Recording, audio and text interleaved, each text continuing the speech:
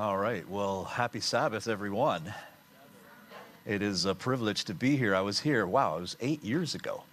And there was at least one person that walked in that was here when I was here 8 years ago. So, wow, amazing. But they're not a student anymore, so you're not going to be here forever.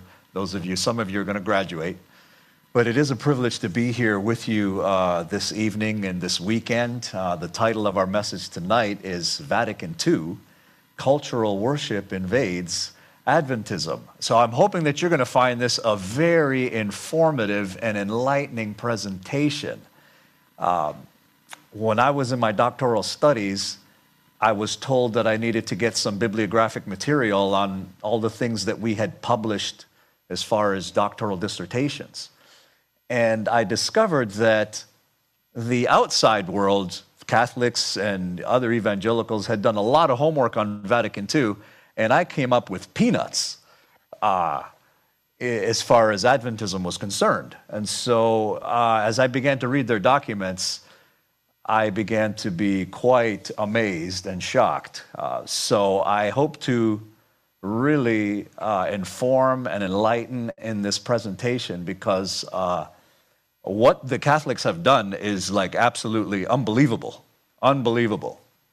And so if you've ever had the idea that you're kind of dealing with idol-worshiping people and they don't know much, nothing could be further from the truth. And so I would just ask that you bow your heads as I just pray one more time. Our Father in heaven, Lord, we look forward to the day when we can worship you around the throne. We ask that you would send your Holy Spirit, because we want to worship you in spirit and in truth. And so tonight I ask for a double portion of your Holy Spirit. May you enlighten our minds, may you convict us, help us to understand where we are and then where we need to be. Thank you. In Jesus' name we pray. Amen. So if you have your Bibles tonight, the title again is Vatican II, Cultural Worship Invades Adventism. And so in order to get a picture on what I mean by cultural, I'm going to take you to 1 Kings chapter 12. And we're going to begin in verse 25. So that's 1 Kings chapter 12. And then we will be at verse 25. We will begin there. The kingdom is now split, and the 10 tribes go to Jeroboam. And the context here is that there was kind of a civil war that was looming in the background. And so we pick it up in verse 25, and it says, Then Jeroboam built Shechem and Mount Ephraim, and dwelt therein, and went out from thence, and built Penuel. And Jeroboam said in his heart, Now shall the kingdom return to the house of David. If this people go up to do sacrifice in the house of the Lord at Jerusalem, then shall the heart of this people turn again unto their Lord, even unto Rehoboam king of Judah, and they shall kill me, and go again to Rehoboam king of Judah. So I'm just going to stop there for a moment. He's kind of sizing up the situation, and he takes advantage of the circumstance that he finds himself to be in, and that is one that's very uncertain. The southern kingdom wanted to take them back by force. And so like any good politician who never lets a crisis go to waste, he used worship in order to advantage himself politically. That's what began to happen. And he realized that 3 times a year, God's people would go to Jerusalem in order for them to become acquainted with the plan of salvation as it was revealed in the sanctuary there. And he knew that if they went there, their loyalties would be not to him, but to Rehoboam. And so he thought, how can I steal the loyalties of these people and get them back to me? Well, since they were a religious people, he would use worship in order to do that. Notice what begins to happen. In verse 28, it says, Whereupon the king took counsel and made 2 calves of gold, and said unto them, It is too much for you to go up to Jerusalem. Behold thy gods, O Israel, which brought thee up out of the land of Egypt. So it says that the king took counsel and made 2 calves of gold. That means he didn't get his counsel from the Bible, because that's idolatry. So when he took counsel, he got his counsel from human philosophy and culture. That's where he got his counsel from. Because biblical theology is incompatible with reducing the divine presence to the creation. So he said, it's too much for you to go up to Jerusalem. What's at Jerusalem? Well, the temple is at Jerusalem. And God's people were to assemble there to hear the word of God as the priests would enact that and become more familiar with the plan of salvation and other things that were revealed therein. And so we pick it up then in verse 29. Actually, before I get to verse 29, he says, behold thy gods, O Israel, which brought thee up out of the land of Egypt. Doesn't that sound familiar to you? Like in Exodus chapter 32 at the golden calf? You know the thing we learn from history sometimes is that we really don't learn a whole lot. And so this had been done before, and now he's going over the same ground again, and unfortunately it's not going to go well. So in verse 29 it says, he set the one in Bethel, and the other put he in Dan. And this thing became a sin, for the people went to worship before the one, even unto Dan. And then something else begins to happen. It says, he made a house of high places and made priests of the lowest of the people, which were not of the sons of Levi. And then he begins to do something else in verse 32. Jeroboam ordained a feast in the 8th month on the 15th day of the month, like unto the feast that is in Judah. And he offered upon the altar, so did he in Bethel, sacrificing unto the calves that he had made. And he placed in Bethel the priests of the high places which he had made. So he offered upon the altar which he had made in Bethel the 15th day of the 8th month, even in the month which he had devised of his own heart, and ordained a feast unto the children of Israel. And he offered upon the altar and burnt incense. You notice how many times the word he was mentioned there in verses 32 and 33? That's because there's a transference of authority from Scripture to Jeroboam. So Jeroboam, as the conference president here, is the one who is calling the shots and changing the prescribed order of worship. And so the Bible is basically saying he is the one that is the authority. So in this kind of worship, the authority of Scripture has been replaced by the authority of the church at this point. So if you're looking up on the screen, when you have philosophy and science and culture as the foundation, but not Scripture, then the sanctuary loses its systematic role. If you'll remember, he wanted to prevent them from going to Jerusalem, and at Jerusalem was where the sanctuary was, and that's where the plan of salvation would be revealed. That's how you learn how to worship. That's how you formulate your ethics, and so forth and so on. And so when philosophy and science and culture are the driving forces in theology, then the sanctuary loses its grounding role. Church authority is based on local culture, and God begins to be understood in a pantheistic or panentheistic way. You know, these be thy gods, O Israel, which brought thee up out of the land of Egypt. So the divine presence is now reduced to the creation.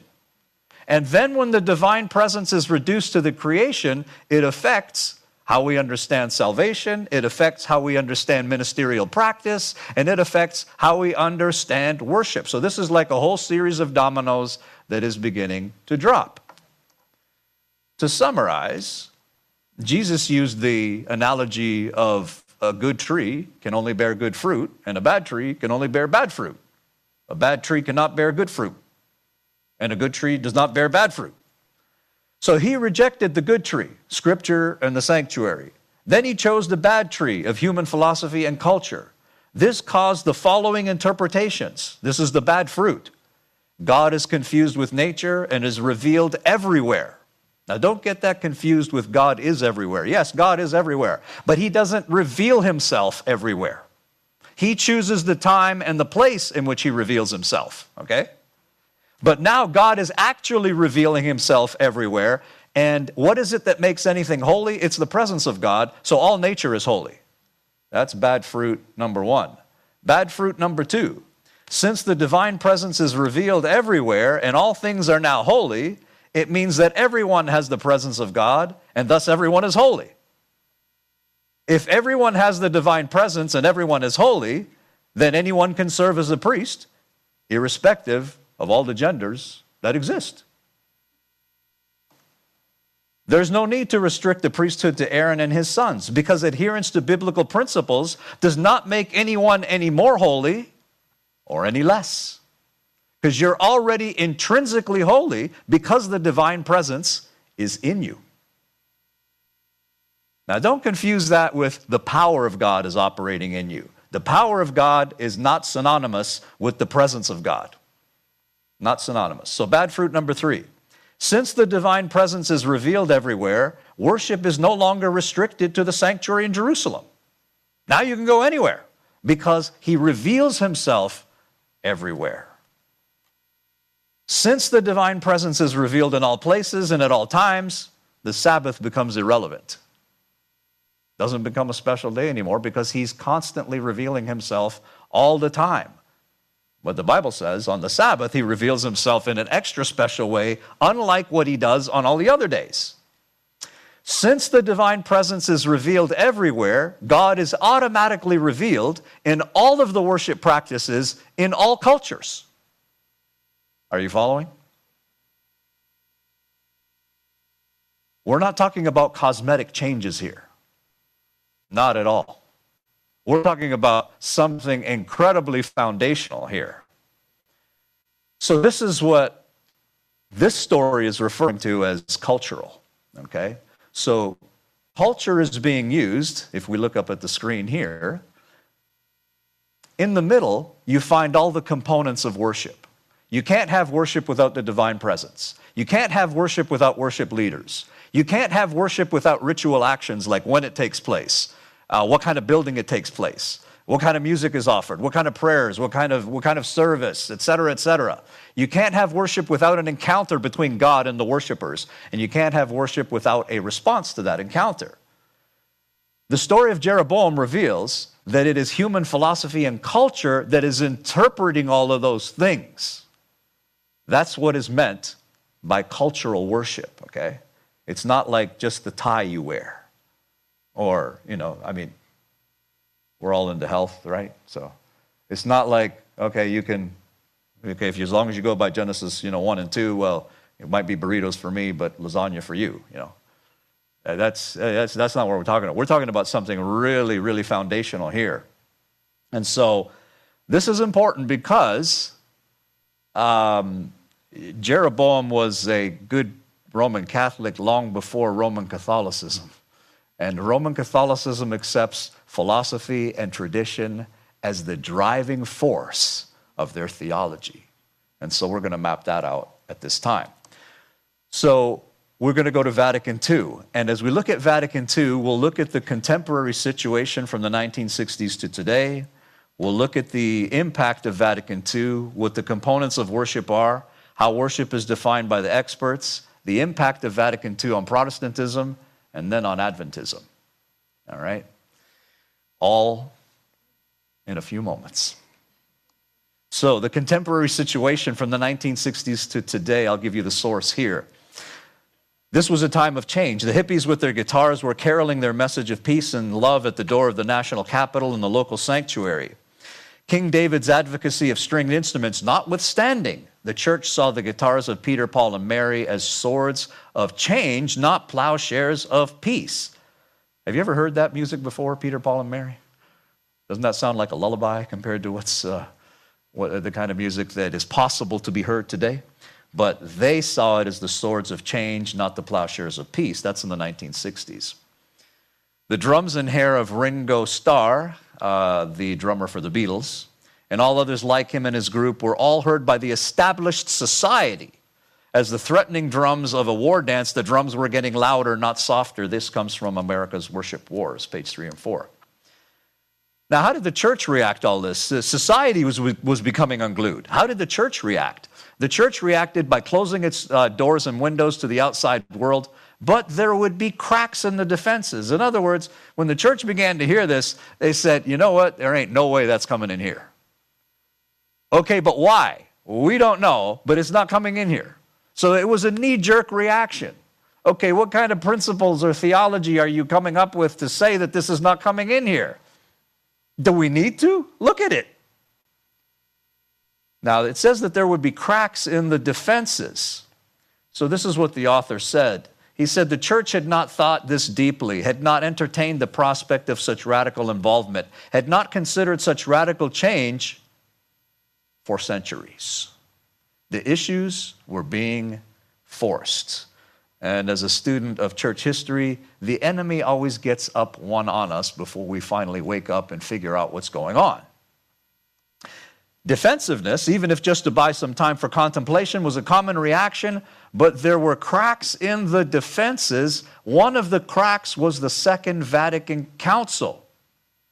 Okay, so you have cultural forms of music going on in the 1960s. Society's getting a little flustered about this. The church is saying, no way. They're building these walls, and what they're communicating by that is there's no way that's coming in here. That's stopping.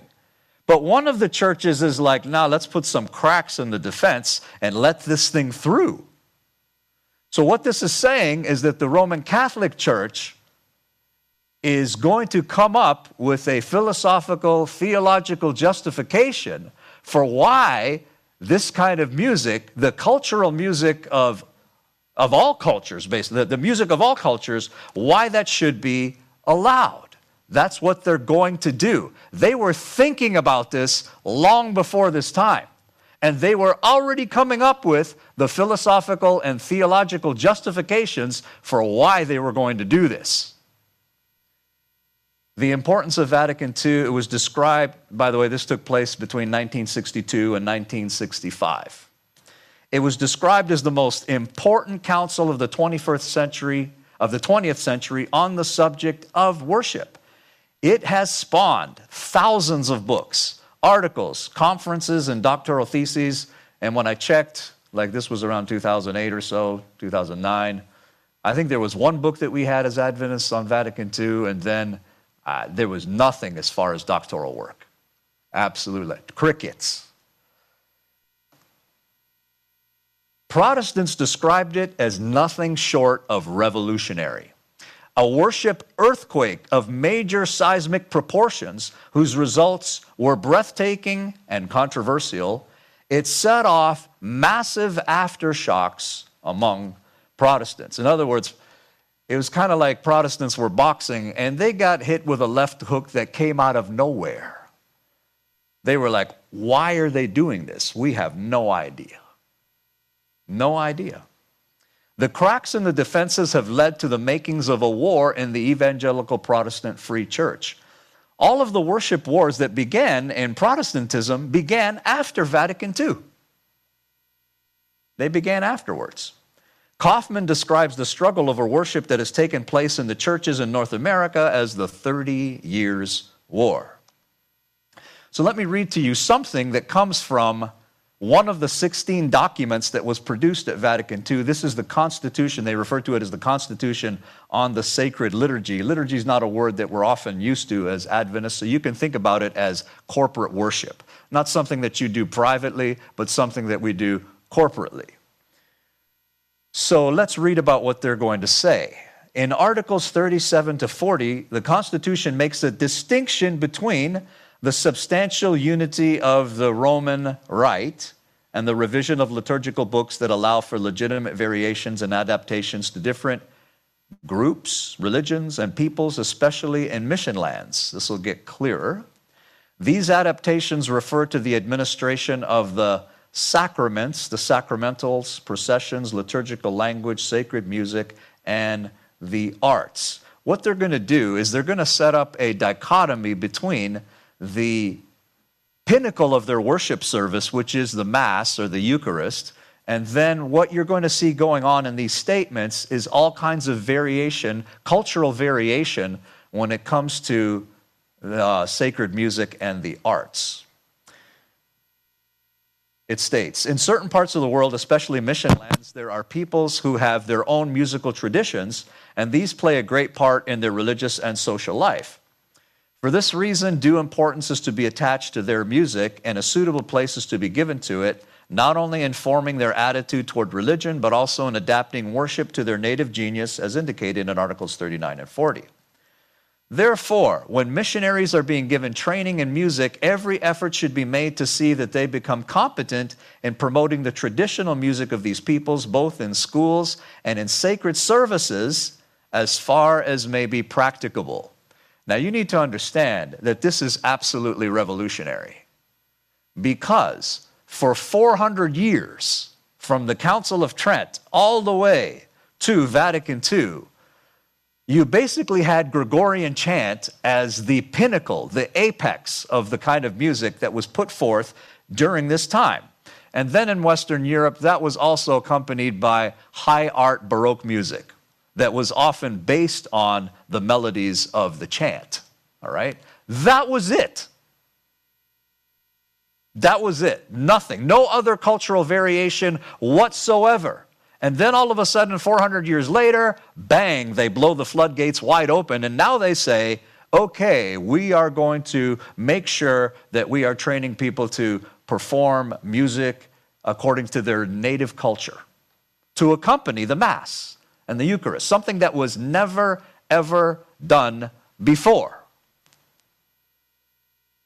So, how can a church which considers itself infallible and which has expressed that infallibility through certain forms of worship, now suddenly change its forms of worship without endangering its claim to infallibility? They're going to try really hard. And so here's where we need to talk about the structure of worship. If you want to catch mice, you need a mousetrap. And that mousetrap needs to be made of certain materials. And they all need to be put in the right place. The irreducible complexity argument. In order for you to catch mice, in order for us to have a worship service that's after the principles of God's Word, and we want the Holy Spirit to bless it, well, we got to understand what these components are. So these are the components of worship, and we mentioned them before. God, worship leaders, ritual actions, an encounter, and the response to the encounter. Now, what's going to happen is that they're going to exploit their philosophical structure in order to then justify the changes that they're going to make. So, for instance, if you're not aware of the fact, almost all of Roman Catholic theology is based on Greek philosophy. So I'm Greek.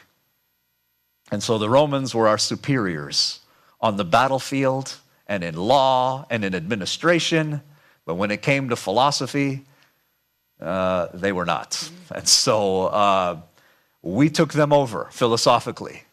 And the Roman Catholic Church system would simply implode without the Greek philosophical mind. It would simply implode. If you go to Revelation 13, it's talking about the beast that comes up out of the sea. Do you know what the largest part of that animal is in the book of Revelation? It's compared to a leopard.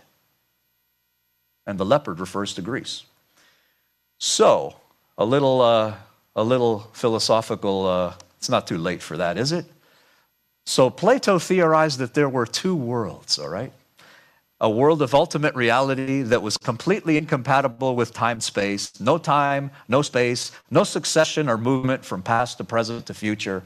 And that was called that was heaven for him, all right? Now, the biblical heaven is completely different from that. From one new moon to another, from one Sabbath to another, we're doing real things. I didn't grow up as an Adventist, and so I thought heaven was like these guys on puffy clouds playing harps for all the ceaseless ages of eternity. And when I was in my early 20s, full of much more testosterone than I have now, it was not a very attractive picture. Like, well, who wants to do that? No wonder people don't want to go there. I mean, I'm going to play harps for all the ceaseless ages of eternity. Okay, great.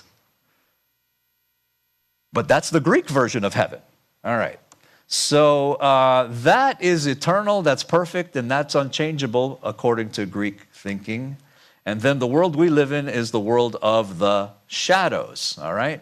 This world is changing, temporal, and evil.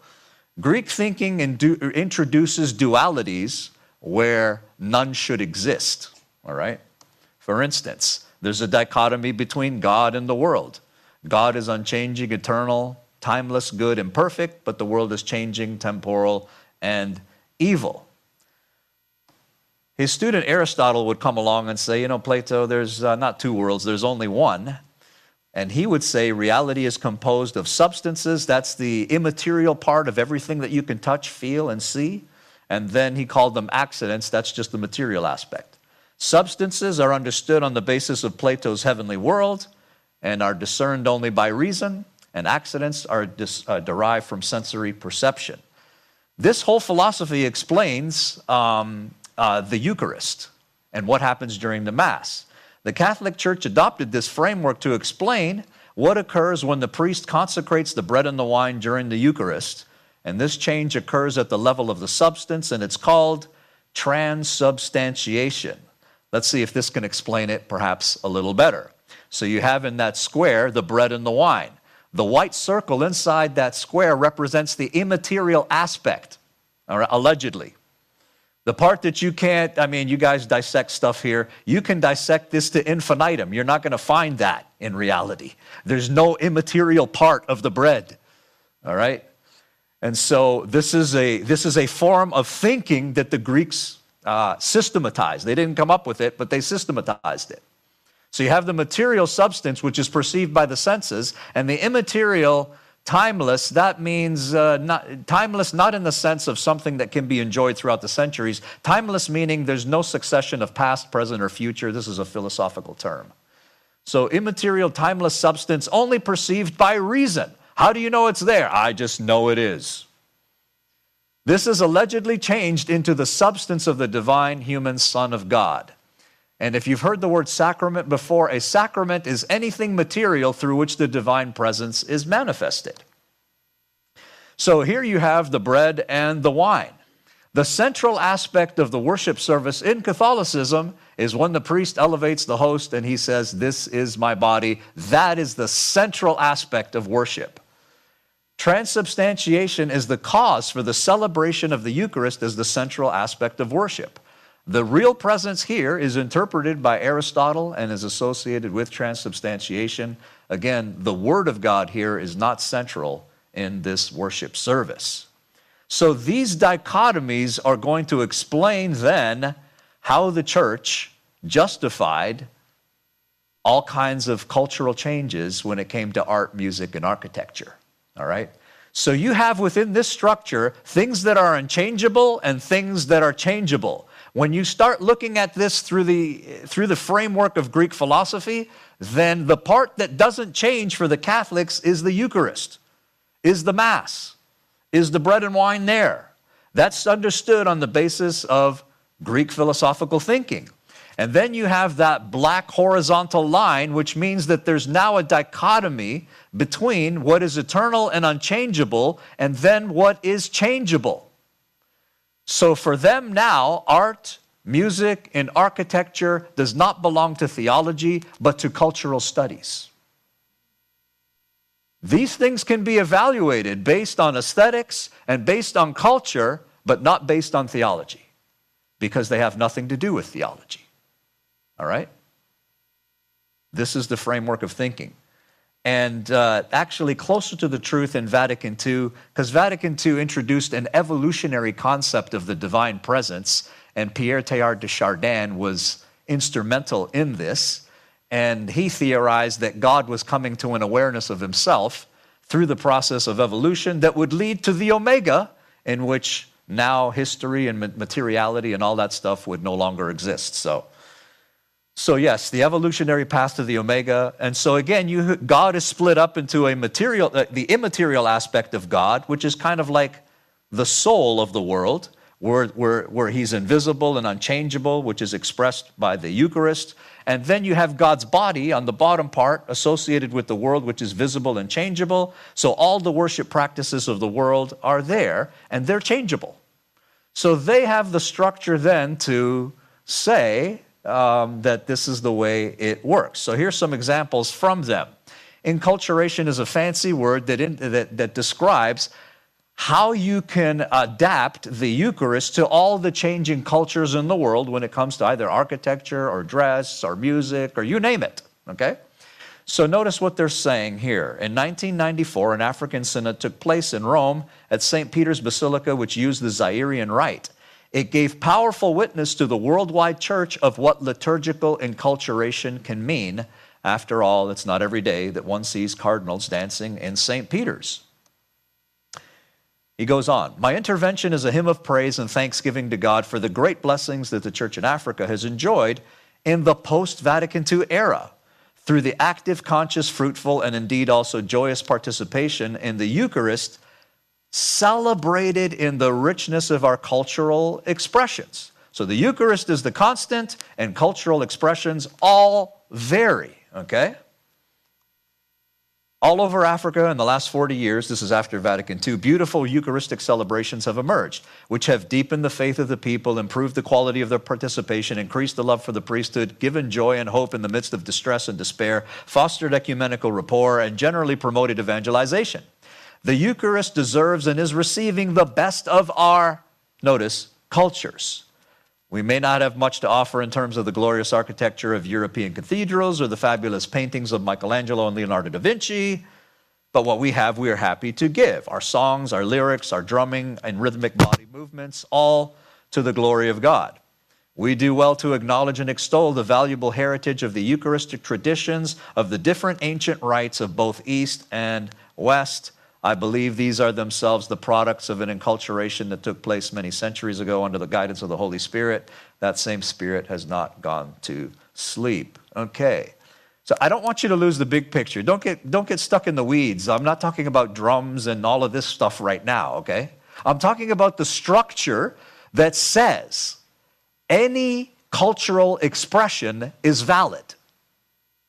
All right? Where does that structure come from? Does it come from the Bible, or does it come from human philosophy? It comes from human philosophy. That's where it comes from. So when you have a bunch of parts, you want to know how the parts go together. Are they integrated or are they dichotomized? If you wear the glasses of the Greeks, they're dichotomized. Is that the biblical structure for understanding this? You're going to want to come back tomorrow. So, ecumenism, that's a fancy word for unity. And Jesus, of course, talked about unity. And the Catholic Church has done so much work on this. I mean, they are way ahead of us. And unfortunately, we're marching to the beat of their drum rather than exploring the principles of unity from the foundations that we have in the Bible. The liturgical movement has brought out the ecumenical character of worship in the sense that all liturgy should unite us with the church in all times and all places. That does not mean statism or uniformity in the liturgy. The liturgy can and must be adapted to circumstances while remaining true to the basic structures. Well, they define the structures, though. The liturgy may create an ecumenical unity of the churches everywhere in the diversity of rites which manifest the integration of the basic structures of different cultures. So let's see a graph. A picture is worth 1,000 words. This is basically what they mean. So the substantial unity, according to the Catholics, would be based on the Greek philosophical structure as it is then exemplified in the Eucharist, which is unchanging. And then you have a diversity of rites. So all of these things, like Sabbath versus Sunday, these are non-theological things. They would say, you guys are arguing about nothing. All this to do about the Sabbath, it has nothing to do with theology. Sabbath versus Sunday, sprinkling versus immersion when it comes to baptism. They've worked all that stuff out too.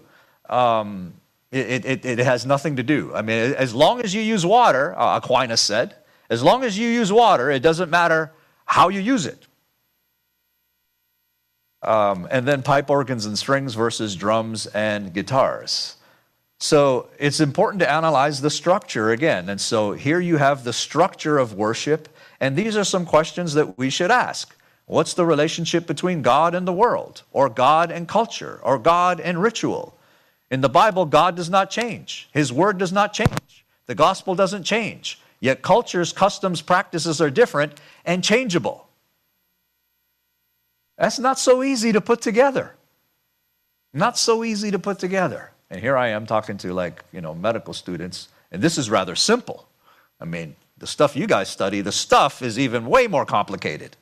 But theology can be a challenge too. When it comes to worship, what is the relationship between God and the world? Are they interrelated in a cause and effect manner, or is there a dichotomy between them? A similar question is, what's the relationship between body and soul? Are they interrelated in a cause and effect manner, or is there a dichotomy? Does what I do to my body affect my soul? Do the rituals that we use in worship affect our understanding about God, or are they totally unrelated? All right, so these are the questions that we're asking, and there is a structure in order to interpret them. One comes from human philosophy, the other one comes from the Bible. And again, here's some examples. Again, we already looked at this. Body and soul. So the soul is timeless and material and good, but the body is temporal and evil. Did you know? You probably didn't, because you're probably not studying. You got too many other things to study early church history, like Tertullian. Tertullian said that there's an eternal Sabbath, and he didn't mean the seventh-day Sabbath. And then he said there's a temporal Sabbath. So when you ask Tertullian, did Jesus keep the Sabbath? Yes, but not the way you understand it as an Adventist, okay? He kept the eternal Sabbath, okay, but he didn't keep the seventh-day Sabbath. That's right, he didn't keep that, but he kept the eternal Sabbath. Well, how did he keep it? Just by doing good. So he dichotomized and differentiated between doing good and then resting on the seventh day, and he put this together as the eternal Sabbath and the temporal Sabbath. Now, according to Roman Catholic and evangelical scholars, the sacraments, like the Lord's Supper or the Eucharist or baptism, these things belong to theology, but social science, humanities, and arts and music are non-theological fields. That explains all the different cultural expression then. That legitimizes it. But that's based on their presuppositions. What has been the impact on Protestantism? Well, even during the time of the Reformation, they fell into this trap of thinking. What's the highlight of a worship service in the Reformation? It is the preaching of the Word. And preaching justification by faith was essential according to Melanchthon. But what Melanchthon also said was that the seven sacraments, baptism, medieval rites, ceremonies, and musical style are all non-essential. So in other words, it doesn't matter. Okay? So even the reformers got stuck into this kind of thinking. What has been the impact on Protestantism, Vatican II? Until this time, until the 1960s, Catholics and Protestants worshiped in isolation. But after Vatican II, the differences began to be minimal. The impression was given that Catholicism was changing. There was more of an emphasis on the Word. If I was to read to you documents from the Council of Trent, there's all these anathemas and curses. If I was to read to you documents from Vatican II, there's not one curse whatsoever, and it's riddled with Scripture. All right? Big, massive difference. But that Scripture is interpreted by their philosophical structure. You're going to read it as an Adventist, and you're going to interpret it through your Adventist brain and say, hey, what's wrong with this? That isn't how they're reading it. It's not how they're putting it together. So they began to have more of an emphasis on the Word, and actually what began to take place is that the old dichotomy of the Mass versus preaching began to go away, and now it was the Word and table that was up front. Protestants and Catholics were now putting aside their differences and seeking to unite through liturgy. The worship wars, again, in Protestantism began after Vatican II because, unfortunately, even Protestants have been doing their theology on the basis of human philosophy rather than Scripture alone. During the 1960s, the Catholic Church began to place its approval on the Pentecostal and charismatic movements. You see, in a Catholic worship service, the divine presence is received by the people through the Eucharist. All right? You don't have to taste it. You can actually abstract the divine presence just by looking at it, okay? And that's how you get the divine presence. Just by looking at what the priest does, you can abstract the divine presence. And then when the Reformation came, then it was the preaching of the Word that was the means of receiving the divine presence. Then when the charismatic movement came along, music, now I'm not talking about the words, the music itself was synonymous with the divine presence. So what changed? The only thing that changed was the mechanism for receiving the divine presence. In Catholicism, it's the bread and the wine. For the charismatic movement, it's the music. You have two different materials that are basically communicating the same divine presence. And the Catholics were smart enough to say, nothing structurally has changed here. So we can put our full imprimatur on it. So music is now the vehicle for receiving the divine presence instead of the bread and the wine. So just by listening to the music, you have the presence of God. That's it. You don't need to read your Bible. You don't need to read it. You already have the divine presence. So this is kind of what this looks like. So just like you had the bread and the wine, now music. Now music is made up of pitch, timbre, loudness, duration, rhythm, melody, and harmony. That's all the stuff that you can, touch, so to speak. Okay? But there's an immaterial aspect of music. That's mathematics. Mathematics, okay? Who was that? Augustine did an amazing job in putting this together. Anyone who studies music knows that music is entirely built on math. Entirely. So the math is the constant part, but the rhythm, the melody, and harmony, that's changeable. So this is kind of what Vatican II introduced, and that justifies all kinds of changes there. Now, even charismatics and emergence refer to this as musical transubstantiation. So the purpose of a charismatic worship leader or an emerging church music leader is to make God's presence known to the people, and they refer to this as musical transubstantiation.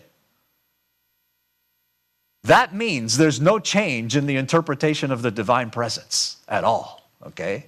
No change whatsoever, nothing at all.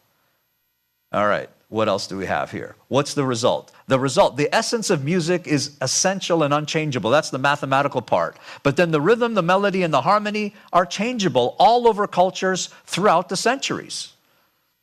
Those of you that are musicians, those that are not good at music, they do 1, 4, 5, 1. That's it. Like C, F, G, C. That's it. But the number of variations that you can do with that is like unbelievable though, okay? So very simple mathematically, but then when you add rhythm, melody, and harmony to that, you can do a bunch of stuff and variations. So there's the changeable and there's the unchangeable.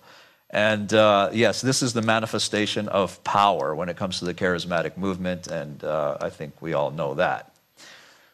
Now, the emerging church's mission was to tear down the sacred-secular split that led to the sacramentalization of all reality, and that was actually preceded by the Catholic Church. So when these emergents came along, they said, you know what, the divine presence is in everything. The only sin is in not using something. But this whole idea of the divine presence being involved in everything was preceded by Vatican II. That's the very structure of how the Catholic Church now understands the divine presence. Ronald Wilkins' book, The Emerging Church, The Story of the Roman Catholic Church from Its Beginnings to the Present, originally was published in 1968. They beat them by several decades. So, the charismatic movement, the emerging church movement, which, by the way, you don't hear much about. Why? Because they've done their job. Now it's cultural. Now it's out there. They haven't done anything new that the Catholic Church has not anticipated. Okay. I'm going to skip through some of this because I'm just going to describe some of their worship. They call it alternative worship, rave worship, borrowed directly from the culture of the dance music of the 1980s and 90s. That's combined now with incense, painting, slides, drawings, and candles. So the emergent church combines the stuff from the past with the present. And there's no longer any distinction between holy and unholy, between sacred and secular. Everything is holy and can be used for God, just like in the days of Jeroboam. This is called ancient future worship. And here's an article in Christianity Today. It was in 2008. The future lies in the past. So this was what was happening here. Last spring in 2007, something was stirring under the white steeple of the Billy Graham Center at Wheaton College. A motley group of young and clean-cut, goateed and pierced, white-haired and bespectacled filled the center's Barrows Auditorium. They joined their voices to sing of the saints who nobly fought of old and mystic communion with those whose rest is won.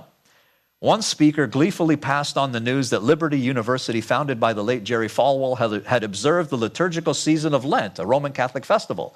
Just what was going on in this veritable shrine to pragmatic evangelistic methods and no-nonsense back to the Bible Protestant conservatism.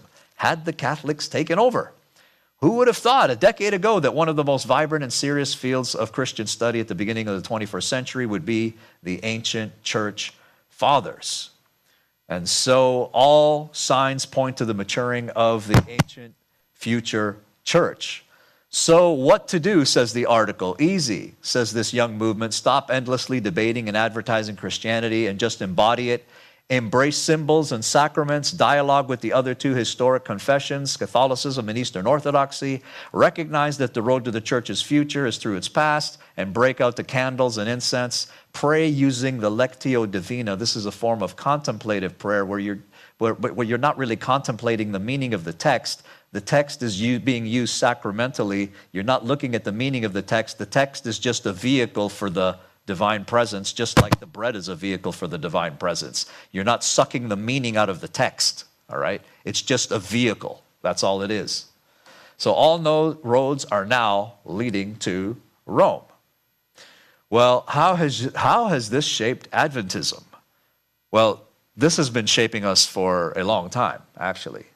Emergent speakers shaping Adventist leadership conferences, schools, worship, and missionary efforts has been going on for some time. This is an interesting book here by Doug Paget called Body Prayer. I don't think I've ever read in the Bible where people pray with their body, But when the divine presence is in you, then movement is a form of communication, and so that's prayer, all right? So what I'm saying is that these are not just methods. These are methods that are linked with our understanding of the divine presence and how it operates. So that can't be dichotomized, all right? This is not just a new way to pray. This is really spiritualism. This is a sophisticated form of spiritualism. All right, so all kinds of people into all kinds of stuff invited to our leadership conferences and so forth and so on. This is an interesting book. It's really about God, Confessions of a Muslim, Atheist, Jewish Christian. That makes sense on the basis of a pantheistic and a panentheistic view of the divine presence. Because there's really, what makes us anything at all? The divine presence. These things are just superficial. Okay? So I'm trying to get you to think really systematically. If I was to go into medicine, I'd have to be an internist. I can't specialize in something. I have to look at like the entire system, and how the thing works together. Leonard Sweet, he's been invited to previous conferences in some of our institutions, and some of our pastors have trained under him. Most notably, those that are involved in the One Project. All right? Now, I read a book recently, and this is an Adventist author, published by InterVarsity Press, called Diverse Worship. Now, I want you to see if there's any change in principle from the structure that we've gone over with Jeroboam and with Vatican II. He says these are the constants of worship. You have to have an assembly of people. You have to have a divine presence. You have to have an encounter. You have to have a celebration of festivals and sacraments. You have to have a presentation of the word and prayer. So those are the constants. Those are the unchangeable aspects. But notice what he says here on page either 43 or 46. Music, arts, dress, language, food, leadership, male, female, all these are cultural artifacts that are not constant. Now, which script are we reading from? What script are we reading from? We are being taken over. We have been taken over intellectually. You don't have to search for the Jesuits anymore. I mean, their ideas are just proliferating all over the place, and we can hardly see them for what they really are. They have taken over. Intellectually, they are pummeling us and dominating us. the basis of ecumenism, again, how different is this from the ecumenical view of how we should understand unity? It reads like right off their script. We are being re-imaged through worship. That's what's taking place. Our identity is being changed. That is what is happening among us. And it's happening through worship. In our conferences, in our educational centers, in our big, huge churches. This is what's taking place. This is a statement from the North American Division 2018 year-end meeting. Certain influential sectors of Adventism, especially in North America, agree that worship forms should be grounded in the various cultures of the world, and that these worship practices are, quote, non-doctrinal, non-biblical issues, unquote. Now again, what script are we reading from? Sounds like we're reading from this one right here, Jeroboam, where you have philosophy and science and culture on the bottom. And what role has the sanctuary played in all this? Or has it been utterly eclipsed? Is it just one of the 28 fundamentals? You're going to want to come tomorrow morning, because if you thought that the sanctuary was just like one of the 28 fundamental beliefs that is placed alongside all the others, nothing could be further from the truth. It actually exercises an interpretive role over many things. The fruit testifies to the tree. We have seen that a cultural pantheistic view of God with Jeroboam and Vatican II directly produced worship practices that are grounded in culture. That particular tree produced that particular fruit. Fruit in Jeroboam's day in Vatican II declare that all the worship practices are grounded in local culture.